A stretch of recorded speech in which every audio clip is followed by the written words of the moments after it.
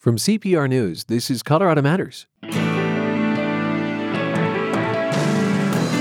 Democrats in the state legislature plan to take on some meaty issues this year: paid family leave, a public option, the death penalty. But although they're in control, Democrats are not in lockstep. There are a lot of new ideas. These are things that necessarily haven't been vetted year after year after year. Speaker of the House Casey Becker today, followed by a Republican leader tomorrow. Then after death comes burial or cremation, or you become fertilizer through a process called water cremation. More in our series Disruptors about new ideas in business. Plus, ever get a whiff of mothballs in Metro Denver? We've tracked down that smell and others. They're all in sort of this industrial Bermuda Triangle. Also, why we got this advice. Walk like a penguin. This is Colorado Matters from CPR News. I'm Ryan Warner. Global and national news take up a lot of room these days. Tensions with Iran, impeachment, the presidential race. But this is a huge week in Colorado politics. The legislative session starts Wednesday, and the governor will deliver his state of the state Thursday. So, what will Democrats do with their second year of total control at the state capitol? And how will 2020, being an election year, affect their agenda? I sat down with Speaker of the State House Casey Becker of Boulder for a preview. Tomorrow, we'll hear from a Republican leader in the Senate. Speaker, welcome back to the program. Thank you for having me. Last year, with a brand new governor and Democratic control of both houses, you got a sweeping agenda through: full-day kindergarten, some health care reform, big changes in oil and gas regulation, a major gun law. Do you expect that pace to keep up, that many kind of meaty issues to be decided? I think we had a really exciting session last year. We did get a lot done. And, there's a lot more new things and more things that members are working on. How aggressive it is, we're not trying to match last year. We just want to pass good policy. We're not trying to match last year. Just expound on that. There are a lot of new ideas. These are things that necessarily haven't been vetted year after year after year. A lot of the legislation we passed last year, we'd been trying for years to pass. So it may not be that degree of impact, but there's still a lot that we're going to work on. Driving down healthcare costs. We're going to continue to look at gun safety. We're going to continue to address affordability issues in general. We're going to continue to... affordability of healthcare? Affordability of healthcare, but affordability of just living in Colorado right now. That could be, housing costs, childcare costs. And we're going to continue, working towards a clean, greener future in Colorado. Okay, let's break some of that apart. You talked about issues that may not have been discussed before. It is often the fact that legislation that is successful has been unsuccessful in many previous sessions. What's a new thing you want to take on? Taking the next step forward in clean energy, we're going to be looking at beneficial electrification, for instance. Beneficial electrification, what does that mean? Yeah, it's really how can we advance the use of cleaner sources of energy. And some of that is by continuing and incentivizing electrification of buildings or cars or things like that. In terms of other things that are new, we had a bipartisan school safety committee that looked at how can we really help keep schools safe. We're going to be working on mental health or improving the reporting system around school safety issues. Not things that we've necessarily done before, but I think are going to be bipartisan and really helpful to Coloradans. Now, you don't have to have Republican input, Speaker Becker. You're in the majority. Is it important to you? Process always matters. Having the majority doesn't mean you get to run roughshod over people. I'm emphasizing, and I know leadership in the Senate is emphasizing, making sure you're talking to folks affected by any policy that you want to run.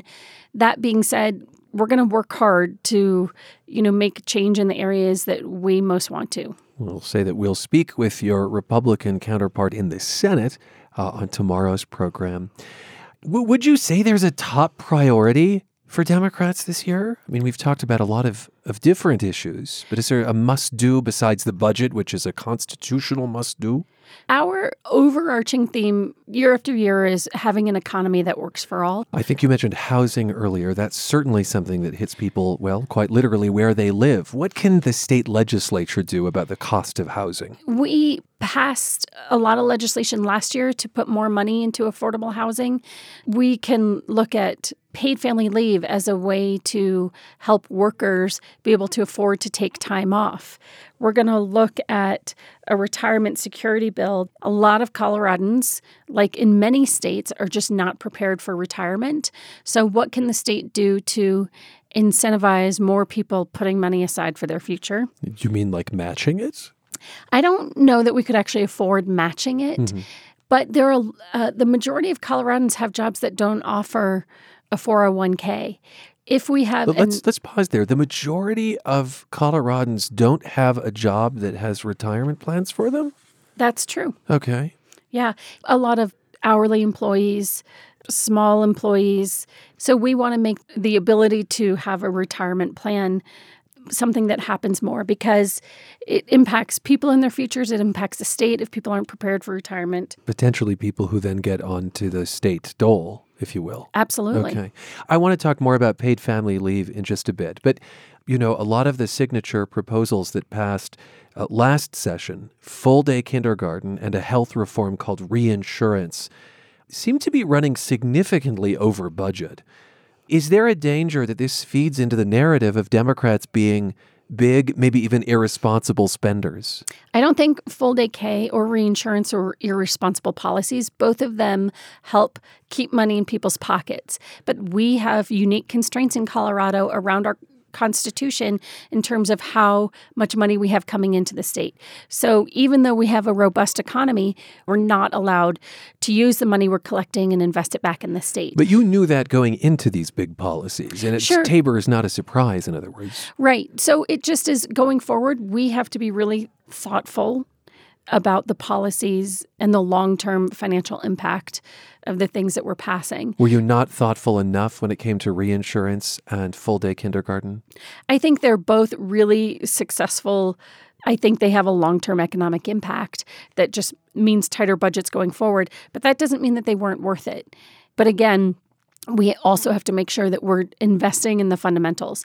K-12 education, higher ed, transportation. Speaking of Tabor, the Taxpayers' Bill of Rights, I just want to say that last year voters rejected a proposal to raise money for transportation and education by giving up refunds provided under Tabor. They wanted to keep that money. Some interest groups say they won't be discouraged by last year's vote, though, that they are preparing a raft of Tabor issues for the November ballot. Good idea? Bad idea? You were instrumental in the last one. I would have liked to see Prop CC pass. It didn't pass, but that doesn't mean that those issues go away. Anyone in Colorado has the opportunity to propose a ballot measure and their own idea for how to address those things. You know, and on these issues, especially transportation, if we don't have new revenue coming into the state, we're only going to do ourselves harm long term. Our gas tax in Colorado is the exact same as it was in 1992. It's not a sustainable funding source. Until business groups, Republicans and Democrats all come together on a single solution, we're going to drive ourselves into the ground, so to speak. I think of the fact that the legislature previously agreed to put another proposal on the ballot for this year, which would allow bonding to pay for projects without raising more revenue. That already was put on hold once. Do you think it'll make it to the ballot this time? So it's been on the ballot in the past and it's failed. Whether it ends up on the ballot in 2020, I don't know yet. I think it's important to say that bonding isn't new revenue. I'm not convinced that we need bonding or that it's a responsible financial decision. What we need is new revenue, and we need folks to agree on a solution about that. I mean, just to go back to some of the previous conversation, there will be people who hear you saying we need new revenue, we need more revenue, and then who look at the rather large bites that Democrats chewed in the last session with reinsurance and full-day kindergarten, and who say, well, When will their appetite stop? Full day K and reinsurance were both bipartisan. And, the proposals that Republicans have put forward for more transportation funding is cut Medicaid funding. That's not something we're willing to do. It's not something the public supports. It's not a good outcome to just have more sick people in Colorado. So that's a non-starter for us. Okay, on the subject of health care, the public option is another proposal likely to come up this session that would allow individuals to buy into a state-backed insurance plan. It would also allow the state to limit what hospitals can charge those policyholders. According to the Colorado Sun, opponents of a public option have already spent more than $100,000 in ads opposing this. The Colorado Hospital Association calls it unacceptable. Will there be a public option after this session, 4 months So the governor put forward a proposal, and there are some legislators working on drafting it. There are a lot of issues to work through. Your own party isn't in agreement on this. I think our own party is interested in continuing to address the escalating costs of healthcare. Let me just say that in many parts of Colorado, there's only one option for health insurance. The idea behind this presumably is to introduce a little competition. I think that's what folks hope. There are folks working on drafting a public option and working through the issues that others are raising about the downfalls of that. And if they can be successful, I think we'll see something move forward. Another issue on which Democrats don't necessarily see eye to eye is paid family leave, which you mentioned earlier. This would provide time off to care for newborns, also, for major illness. A committee that studied this recommended something similar to a proposal that failed last year. It would have the state administer the program, collecting money from employers and employees to pay for it. Governor Polis asked the committee to consider another option, which is to have the state require that employers provide this, but let them buy their programs on the private market. Do you have a preference when it comes to paid family leave? So first, I'd say I think there is broad support amongst Democrats and amongst many Republicans that people should be able to take time off to address their own health or their family's health concerns without losing a job. But the particulars of it, the details of it matter. The governor did ask the task force to consider a private model versus a social insurance model. What do you like best? I am going to stay open to both options. Should the state be in the business of administering something like this? There are pros and cons to both. The social insurance model, I think, can really benefit low-wage workers and is less likely to end up in discrimination. I think the private model leaves a lot more leeway to business to figure out for themselves how to provide paid family leave. I don't know right now what's going to be proposed, but I do want to see something pass. And I think the bill sponsors have done a good job of working with stakeholders over the last few months, making sure all sides have the opportunity to share their concerns. You have talked about bipartisanship, but 2020, there's an election going on. I'm sure you're aware. I've heard. It could get ugly with the presidential race, a U.S. Senate campaign in Colorado, all of the members of your chamber, the House, up for re-election, and impeachment in Washington radiating. Can you honestly keep the peace? So election years are tougher years. There's a lot more campaigning done at the Capitol. Tell me what that means. Legislators are much more aware of what they are saying publicly and what they are proposing publicly, who's listening, who's watching. Everything's a campaign. Everything becomes a campaign. I think it generally makes folks more cautious. So that's not necessarily a bad thing. What we really want is well-vetted policy. We don't want the toxicity of Washington to come in to Colorado or to the General Assembly specifically. So I think we're always looking out for that. But, you can't control everything. Tell me what that means. You're always looking out for it. And how do you nip it in the bud if you see it? Sure. It's really important for us to keep things civil. Was it always that way last session? Were there lessons you learned? I'm always learning lessons. We can always do things better. There's a saying that the majority ends up having its way, but you have to make sure the minority has its say. There was one issue where folks didn't feel that was necessarily true, that it was moving at such a breakneck pace that it unsettled folks, and that had to do with repealing the death penalty. This got sidelined last session because of two Democratic members, both who lost sons to homicide. Do you think that the death penalty will be repealed in Colorado? I think the bill will come forward. I hope it gets repealed. I personally don't think the death penalty achieves a lot. I think it's very expensive, and I think it's arcane. I hope it'll pass, and I think it can pass this coming year. What would be different? I think there's been work done across the aisle with members to bring people on board. Does that include your own members? Yes. I couldn't give you a final vote count, and tell you where every single member is. It's a sensitive topic, whether you're personally affected it by not. It's a very sort of personal decision about how you feel on the death penalty.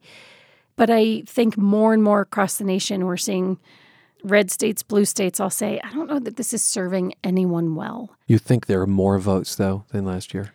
I do. You do. Speaker, thank you so much for being with us. Thank you for having me, Ryan. State House Speaker Casey Becker is a Democrat from Boulder. Tomorrow, Republican Senate Minority Leader Chris Holbert. Session starts on Wednesday.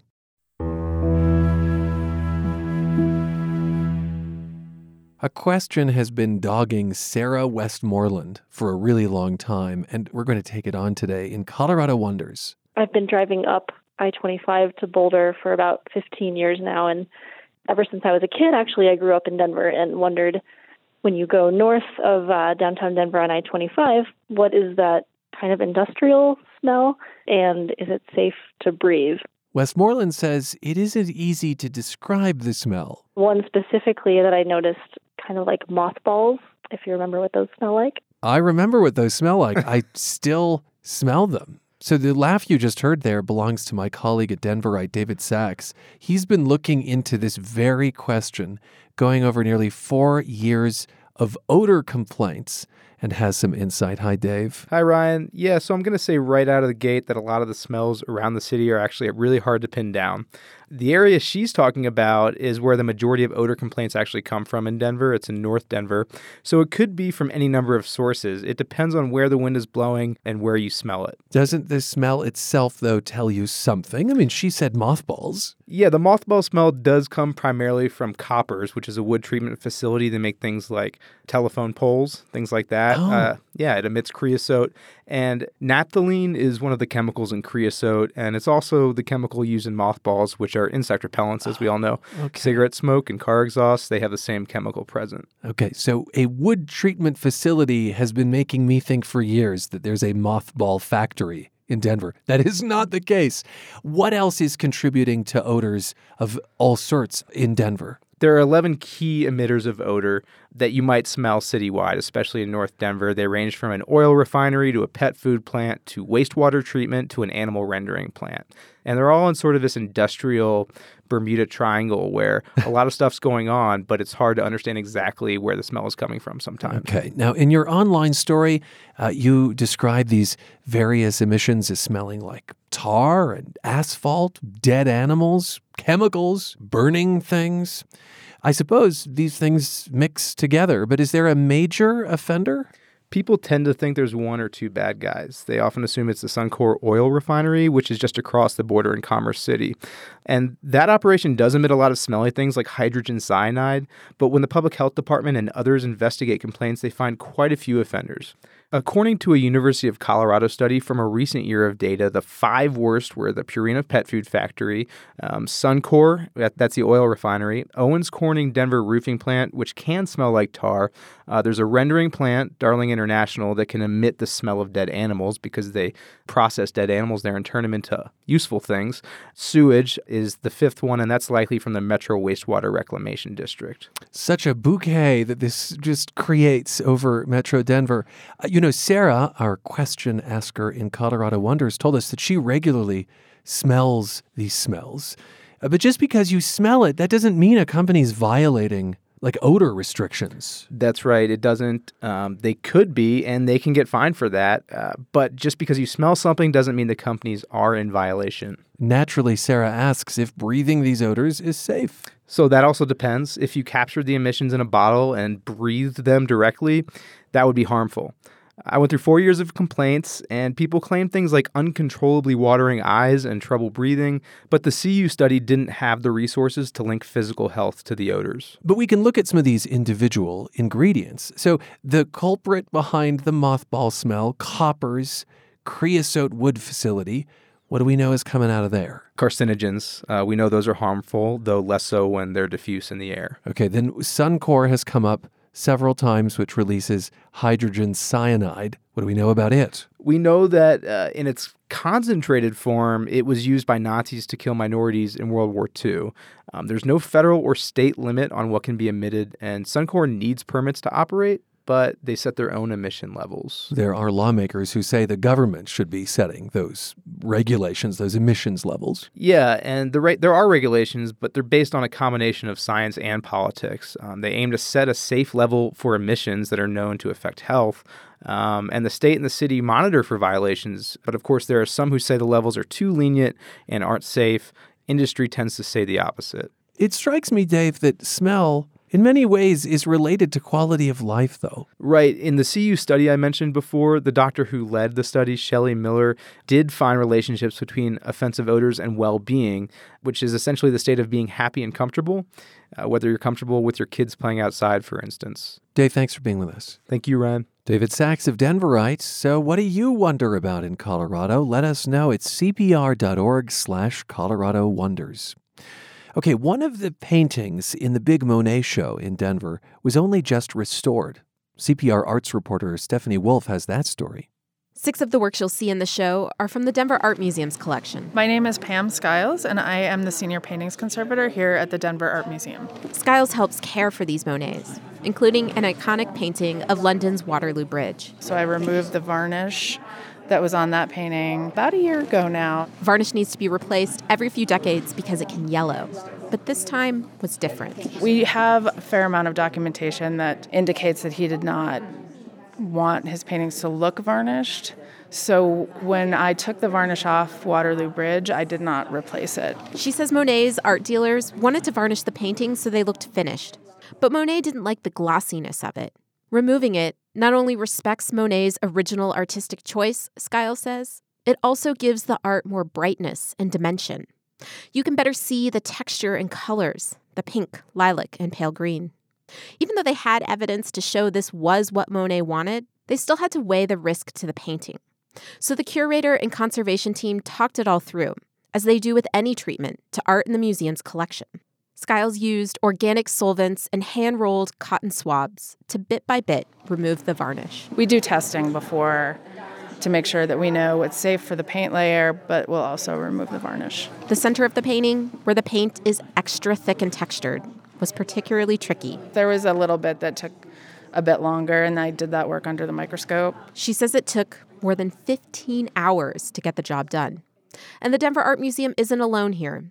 A number of other museums have also made the call to remove the glossy varnish from their Monets. I'm Stephanie Wolf, CPR News. Claude Monet, The Truth of Nature, is at the Denver Art Museum through February 2nd. And Colorado Matters continues in the next half hour with a man who's trying to disrupt the funeral business. I'm Ryan Warner. You're with CPR News. CPR News wants to help voters set the agenda in this election year. I'm News Director Rachel Estabrook. Over the next several weeks, CPR reporters and editors are talking to people around the state about what you think is important, what you want the candidates to talk about, and what issues you need more information on in order to cast your votes next year.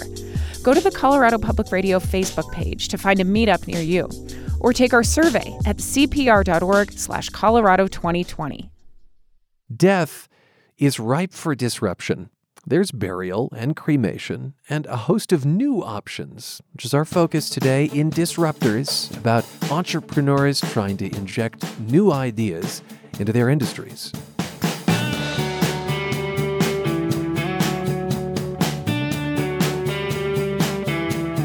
So what do you want to have happen with your body after you die? Well, to some extent, the law limits how you can answer that. We're going to start with CPR's Bente Birkeland, who reports that Colorado could be the next state to explicitly allow remains to be composted. a process that turns a body into soil in about a month. Supporters say the process of turning a body into soil is cheaper than the average burial, uses less energy than cremations, and gives a little back to nurture the earth. You can plant a tree or flowers in it. You can put it in a pot inside or put it outside. That's Democratic Representative Brianna Titone of Arvada. She's working on a bill for the coming legislative session to make it clear that Colorado allows body composting. You can spread it out in a forest or your favorite park where you wouldn't even know it was even there, but it was adding nutrients to the soil. A Seattle-based company has a patent pending and a process that uses wood chips, straw, and alfalfa to decompose a body inside a vessel.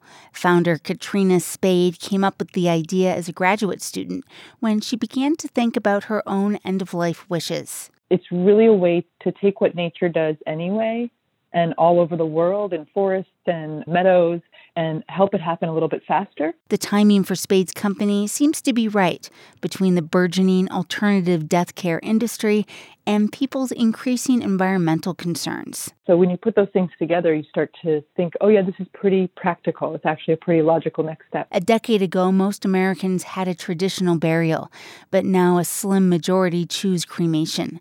And the alternatives to those two options are increasing. Aside from birth, death is literally the only experience that every single one of us will have. Jamie Sarche is with the Feldman Mortuary in Denver. Most of their customers opt for a natural burial, which means minimal or no embalming and a biodegradable casket. She hopes a discussion at the state capitol will encourage more people to give thought to their end-of-life options. And we really ought to be talking about it. And anything that we refuse to discuss just has way too much power. Human composting won't appeal to many, of course, and it will still cost several $1,000s more than cremation. But advocates say they want it to at least be one more option on the market. I'm Bente Birkeland, CPR News. Now, another option people are turning to is water cremation. What is water cremation? Ed Gasvoda. Water cremation is a way to quickly compost a body. So you take organic material, which is what your body is, and you break it down into its elements. But rather than turning it into soil, we turn it into a plant biostimulant. So you become, in a way, the fertilizer as opposed to the soil? You become fertilizer, exactly. So there's a field up in Windsor where they were using animal essence and putting it on their hay. They got a 5-fold increase versus their neighbor. So it's a very powerful plant nutrient. So we don't waste the human. We actually turn them into something where they can go back and become a tree or enrich a forest. And this, you say, is happening already with animals. I mean, we are animals, but with livestock perhaps, and you're bringing this to human beings. Everyone, this is Ed Gasvoda. He owns a startup in Arvada called Sustainable Funeral. And say more about the process of water cremation, which is also known as alkaline hydrolysis. So alkaline hydrolysis 2.0 is a patent-pending process that was invented by some biochemist professors at the University of Northern Colorado and also a Ball systems engineer out of Lafayette, Colorado. Okay. And so what happens is a body is brought into our facility. We're also a funeral home and technically a crematory by law here in Colorado. And we add potassium hydroxide. So that's potassium, which is an essential plant nutrient. So that helps upcycle the cadaver. So rather than just taking a cadaver and leaving it out in the woods and let it nourish in the forest, by the time we're done, we're actually made the body more beneficial to the forest or to the tree or the lawn or the pasture than it would have been otherwise. How long does the process take? And maybe just paint a picture of what it looks like. Sure. There's the New Life Chamber is a... That's what you call the New Life Chamber? Right, because when we're done with the body, it actually has new life. Yeah, okay. So it looks like an oversized coffin. So it's wooden on the exterior, and on the inside, there's a stainless steel bath. And it has no holes in it because what we do when we're done is we actually take the liquid and put it into reusable plastic containers that the family can take and put on their lawn or tree or forest or wherever, or send to another country. And then how long is the process? From start to dissolution. So that's when there's no DNA left, there's no tissue, there's just bones and liquid, takes 2 hours. And then to get it ready for the earth, we have to bring the pH down. and we bring it down to a 6.5 to a 7.5 so that it's actually good for the soil. And that takes typically about another half hour. And then it still takes time to package up the essence and then also take the bones out, dry them, and then we still have to break up the bones by law. You have to break up the bones. Sure. Okay. And is that returned to the family?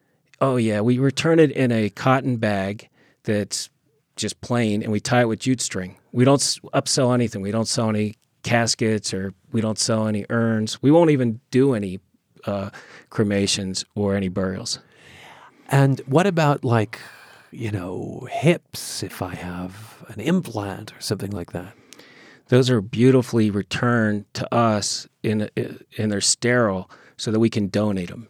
They can be reused, not in the U.S., but we can send them off to other countries. So we've been collecting that and collecting all the mercury in the teeth. We get the teeth back and we save that mercury and it goes off to get reclaimed rather than becoming either methyl mercury or going up in the air. Do you make money off that stuff?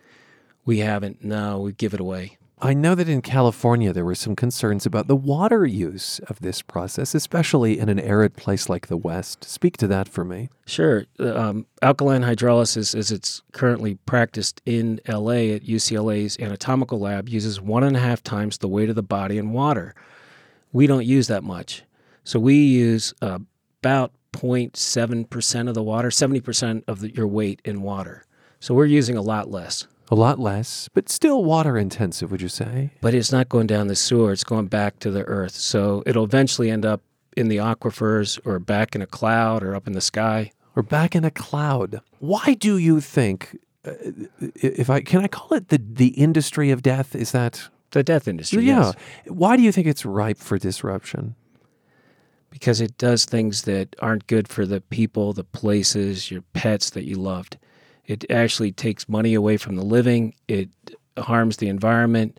And the way it's currently done is there's a lot of incentive to upsell caskets, upsell space, upsell meeting rooms. I mean, the list goes on. And so by the time a grieving family's done, they're passing the hat, they're putting out credit cards. It just doesn't make sense to me. What do you want to have happen with your body, Ed, when you die?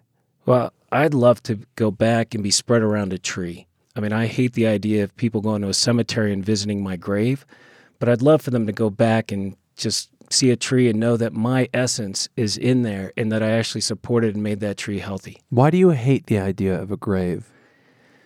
Well, they're really toxic waste sites because they contain 300 times what would be the safe limit of mercury, and that comes from the amalgams in the teeth. Because if you go to a typical cemetery, they bury 900 to 1,200 bodies per acre. So if you just do the math about the amount of mercury in the teeth, that becomes methyl mercury, which is a bioaccumulative, second only most hazardous to radiation material. Wait, this is just naturally in our teeth, or do you mean in like dental supplies? It's in dental. So that's what the average human has. About 2 to 3 grams. I mean, that's stunning. If you're saying this is you have, of course, a motivation to make burial seem really awful. That seems a bit extreme. Well, it also takes up land. You take up resources. They typically make you put a concrete vault around your casket. Anything in your body that's still a virus or bacteria can enter the aquifers. If you get embalmed, I always say if a funeral home does embalming, you should boycott it because embalming puts formaldehyde in the aquifers, which is a known carcinogen, and it makes no sense to embalm a body. So all that goes into the earth, including wood, brass. Sometimes they use mahogany, so they're taking down expensive woods or rare woods from rainforest. I mean, the whole industry is a little bit backwards because the body doesn't contribute anything to the earth when it goes into a cemetery. In fact, it takes land from future generations. You don't doubt, though, that there are people who want that, a touchstone, for lack of a better term, in a headstone. I think in the past, times they be a-changin', as Bob Dylan said. And the reason for that is we're more conscious that with 8 billion people on the planet, that taking up resources for future generations makes no sense. The ongoing upkeep of a cemetery is incredible. When you think about they're watering the dead, yeah, some people are going to want it, but not here in Colorado. I mean, about 30% of people might get or do get buried here in Colorado still, but 70% choose cremation because it's less environmentally intensive. How many people have opted for this with your company? So far in Colorado, 8. 8. We're brand new, so we're just getting the word out. Mm-hmm. How does the cost compare? That's obviously something that goes into the thinking after death. Sure, I think there's a lot of money that should be left for survivors. If you get buried, you're looking at $8,500 to $9,000 based on AARP's estimates. If you get cremated, if you go to Ollinger's or Haranda McConaughey, you're going to pay over $2,500 for a direct cremation. So we're at $2,500. So we're about the same price as a direct cremation at some of these corporate-owned funeral homes. Thanks for being with us. I appreciate your time. Thanks, Ryan. Ed Gazvoda owns Sustainable Funeral in Arvada, where he offers a service called water cremation, and he joined us for Disruptors, our coverage of entrepreneurs in Colorado.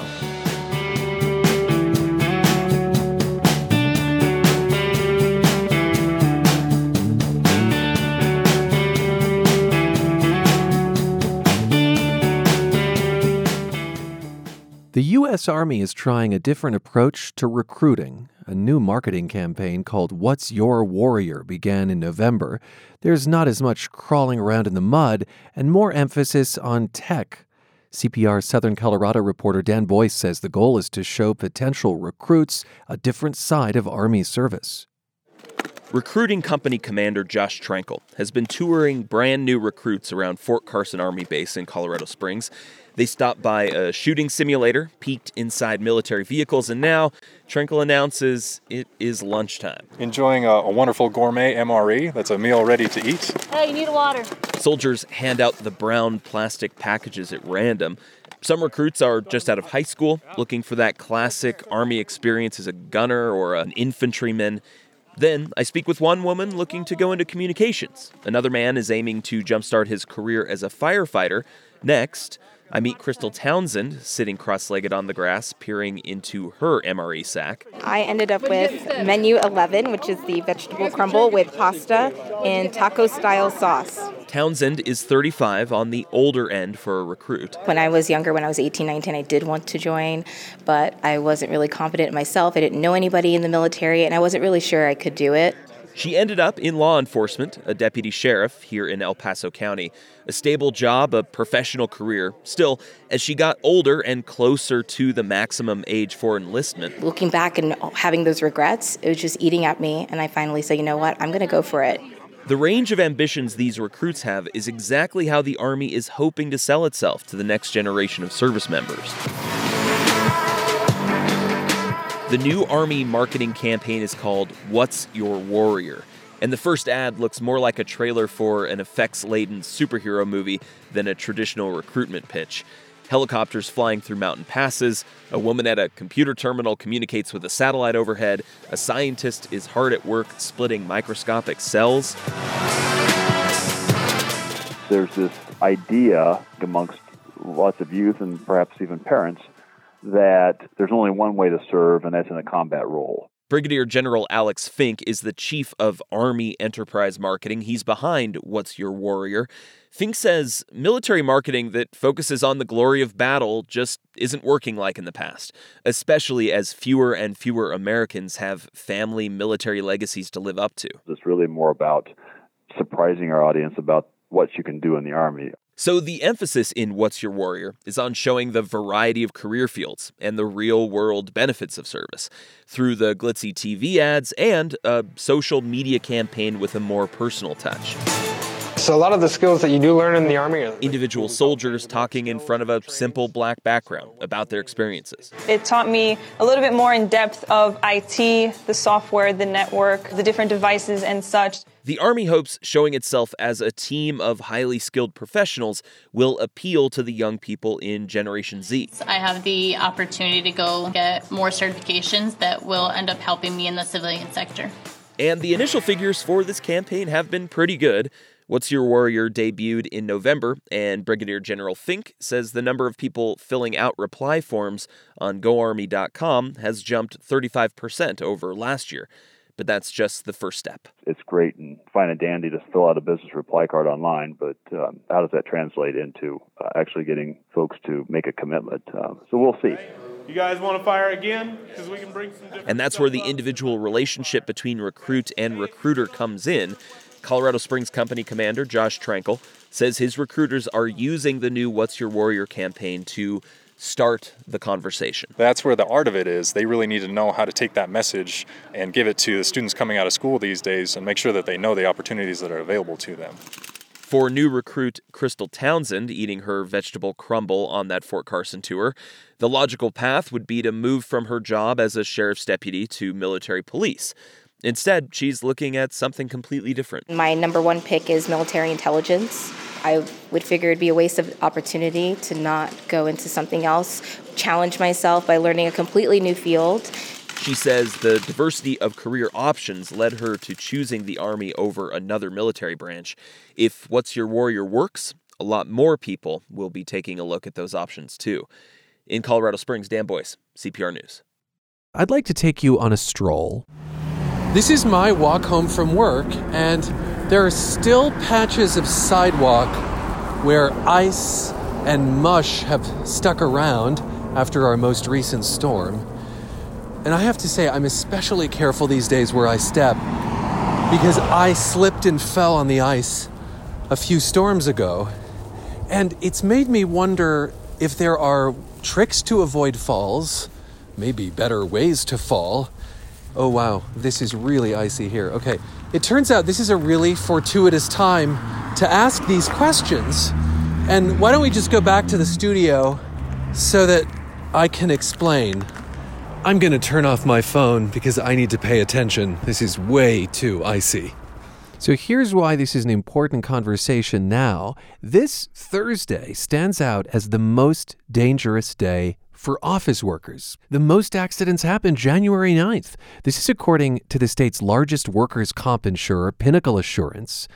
So what's going on? Pinnacle's senior safety consultant, Ellen Sarve, is here to explain. Ellen, welcome to the program. Thank you, Ryan. How does January 9th compare to other days of the year, first off? Well, when we put the numbers together, it was really quite surprising.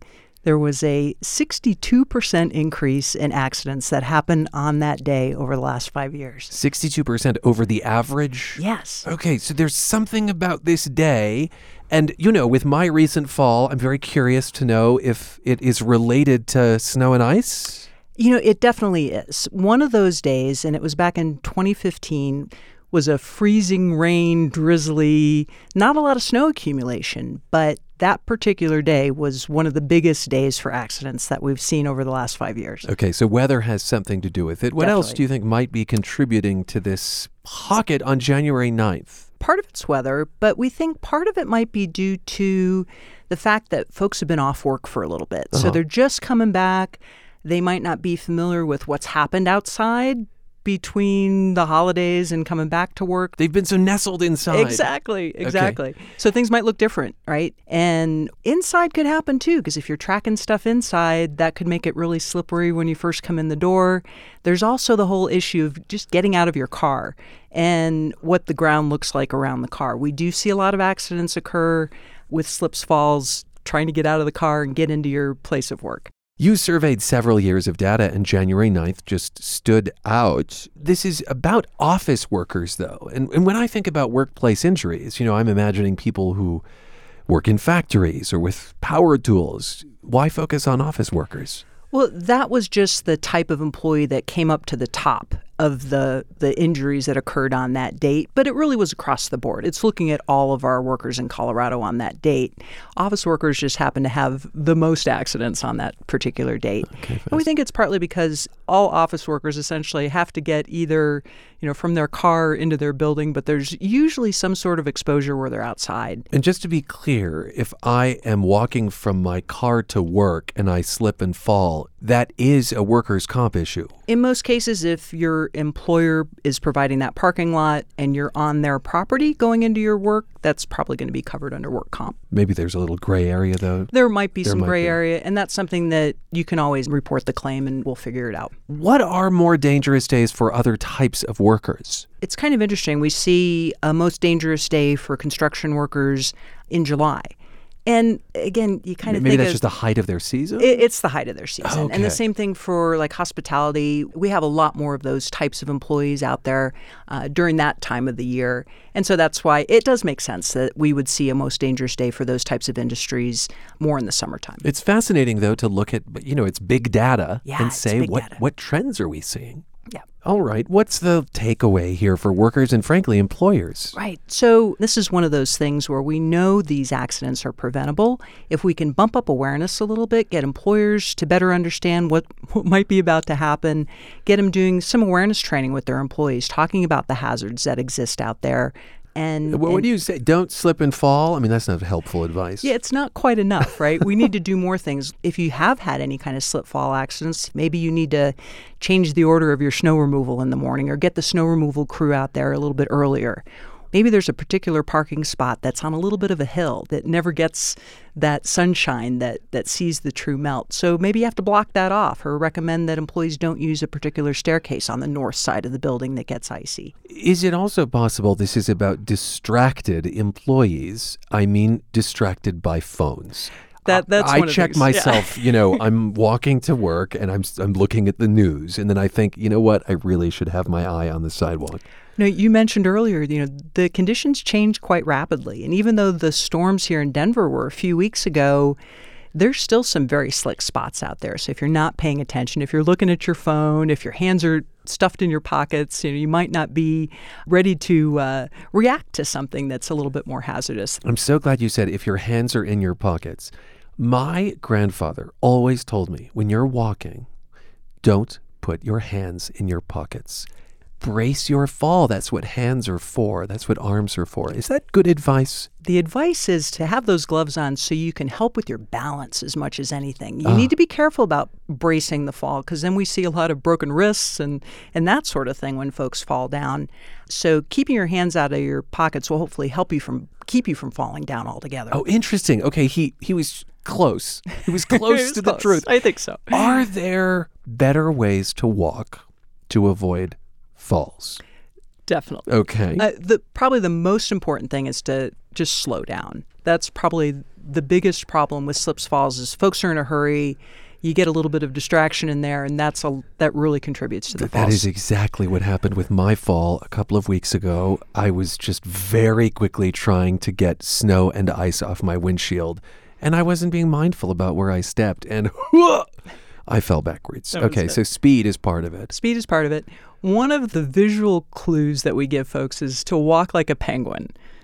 Might sound a little silly, but it really works. If you think about a penguin doesn't have his hands in his pockets, first off, right? So he's got his hands out for balance. And think about that slow, deliberate movement, kind of with your toes pointed out a little bit, with your feet planted flat on the ground, gives you really good contact with the ground. Walk like a penguin. Walk like a penguin. I also am mindful of the kinds of shoes I wear. I have gathered from experience that some of my shoes are more slippery than others. Yeah, all you have to do is look at the bottom of the footwear and make a good choice in what you're purchasing to walk outside in the wintertime. Most winter footwear will say something like that on the bottom. It'll say slip resistant or snow traction or something like that to give you a clue that that's what it was built for. I'll just note, for those who are aesthetically inclined, you can also bring a change of shoes that you can wear to the office. Exactly. If, Exactly. And we encourage employers to encourage their employees to do that. Give them a place where they can put those snow boots so they can put on their nicer shoes or their dress shoes or their work shoes. One of the footwear types that we advocate is for like restaurant workers and healthcare workers, which is a slip-resistant shoe that has a special grid pattern on it that's really built to help keep them on their feet on like tile floors and wet floors and things like that. But those particular shoes really don't do good out in the snow. Come January 9th, Ellen, are you just going to stay home? Yeah, I think so. Thank you for being with us. Thank you, Ryan. That's Ellen Sarve of Pinnacle Assurance, the state's largest workers' comp insurer. Their data show January 9th is the most dangerous day of the year for office workers. And a quick correction, penguins have flippers, not hands.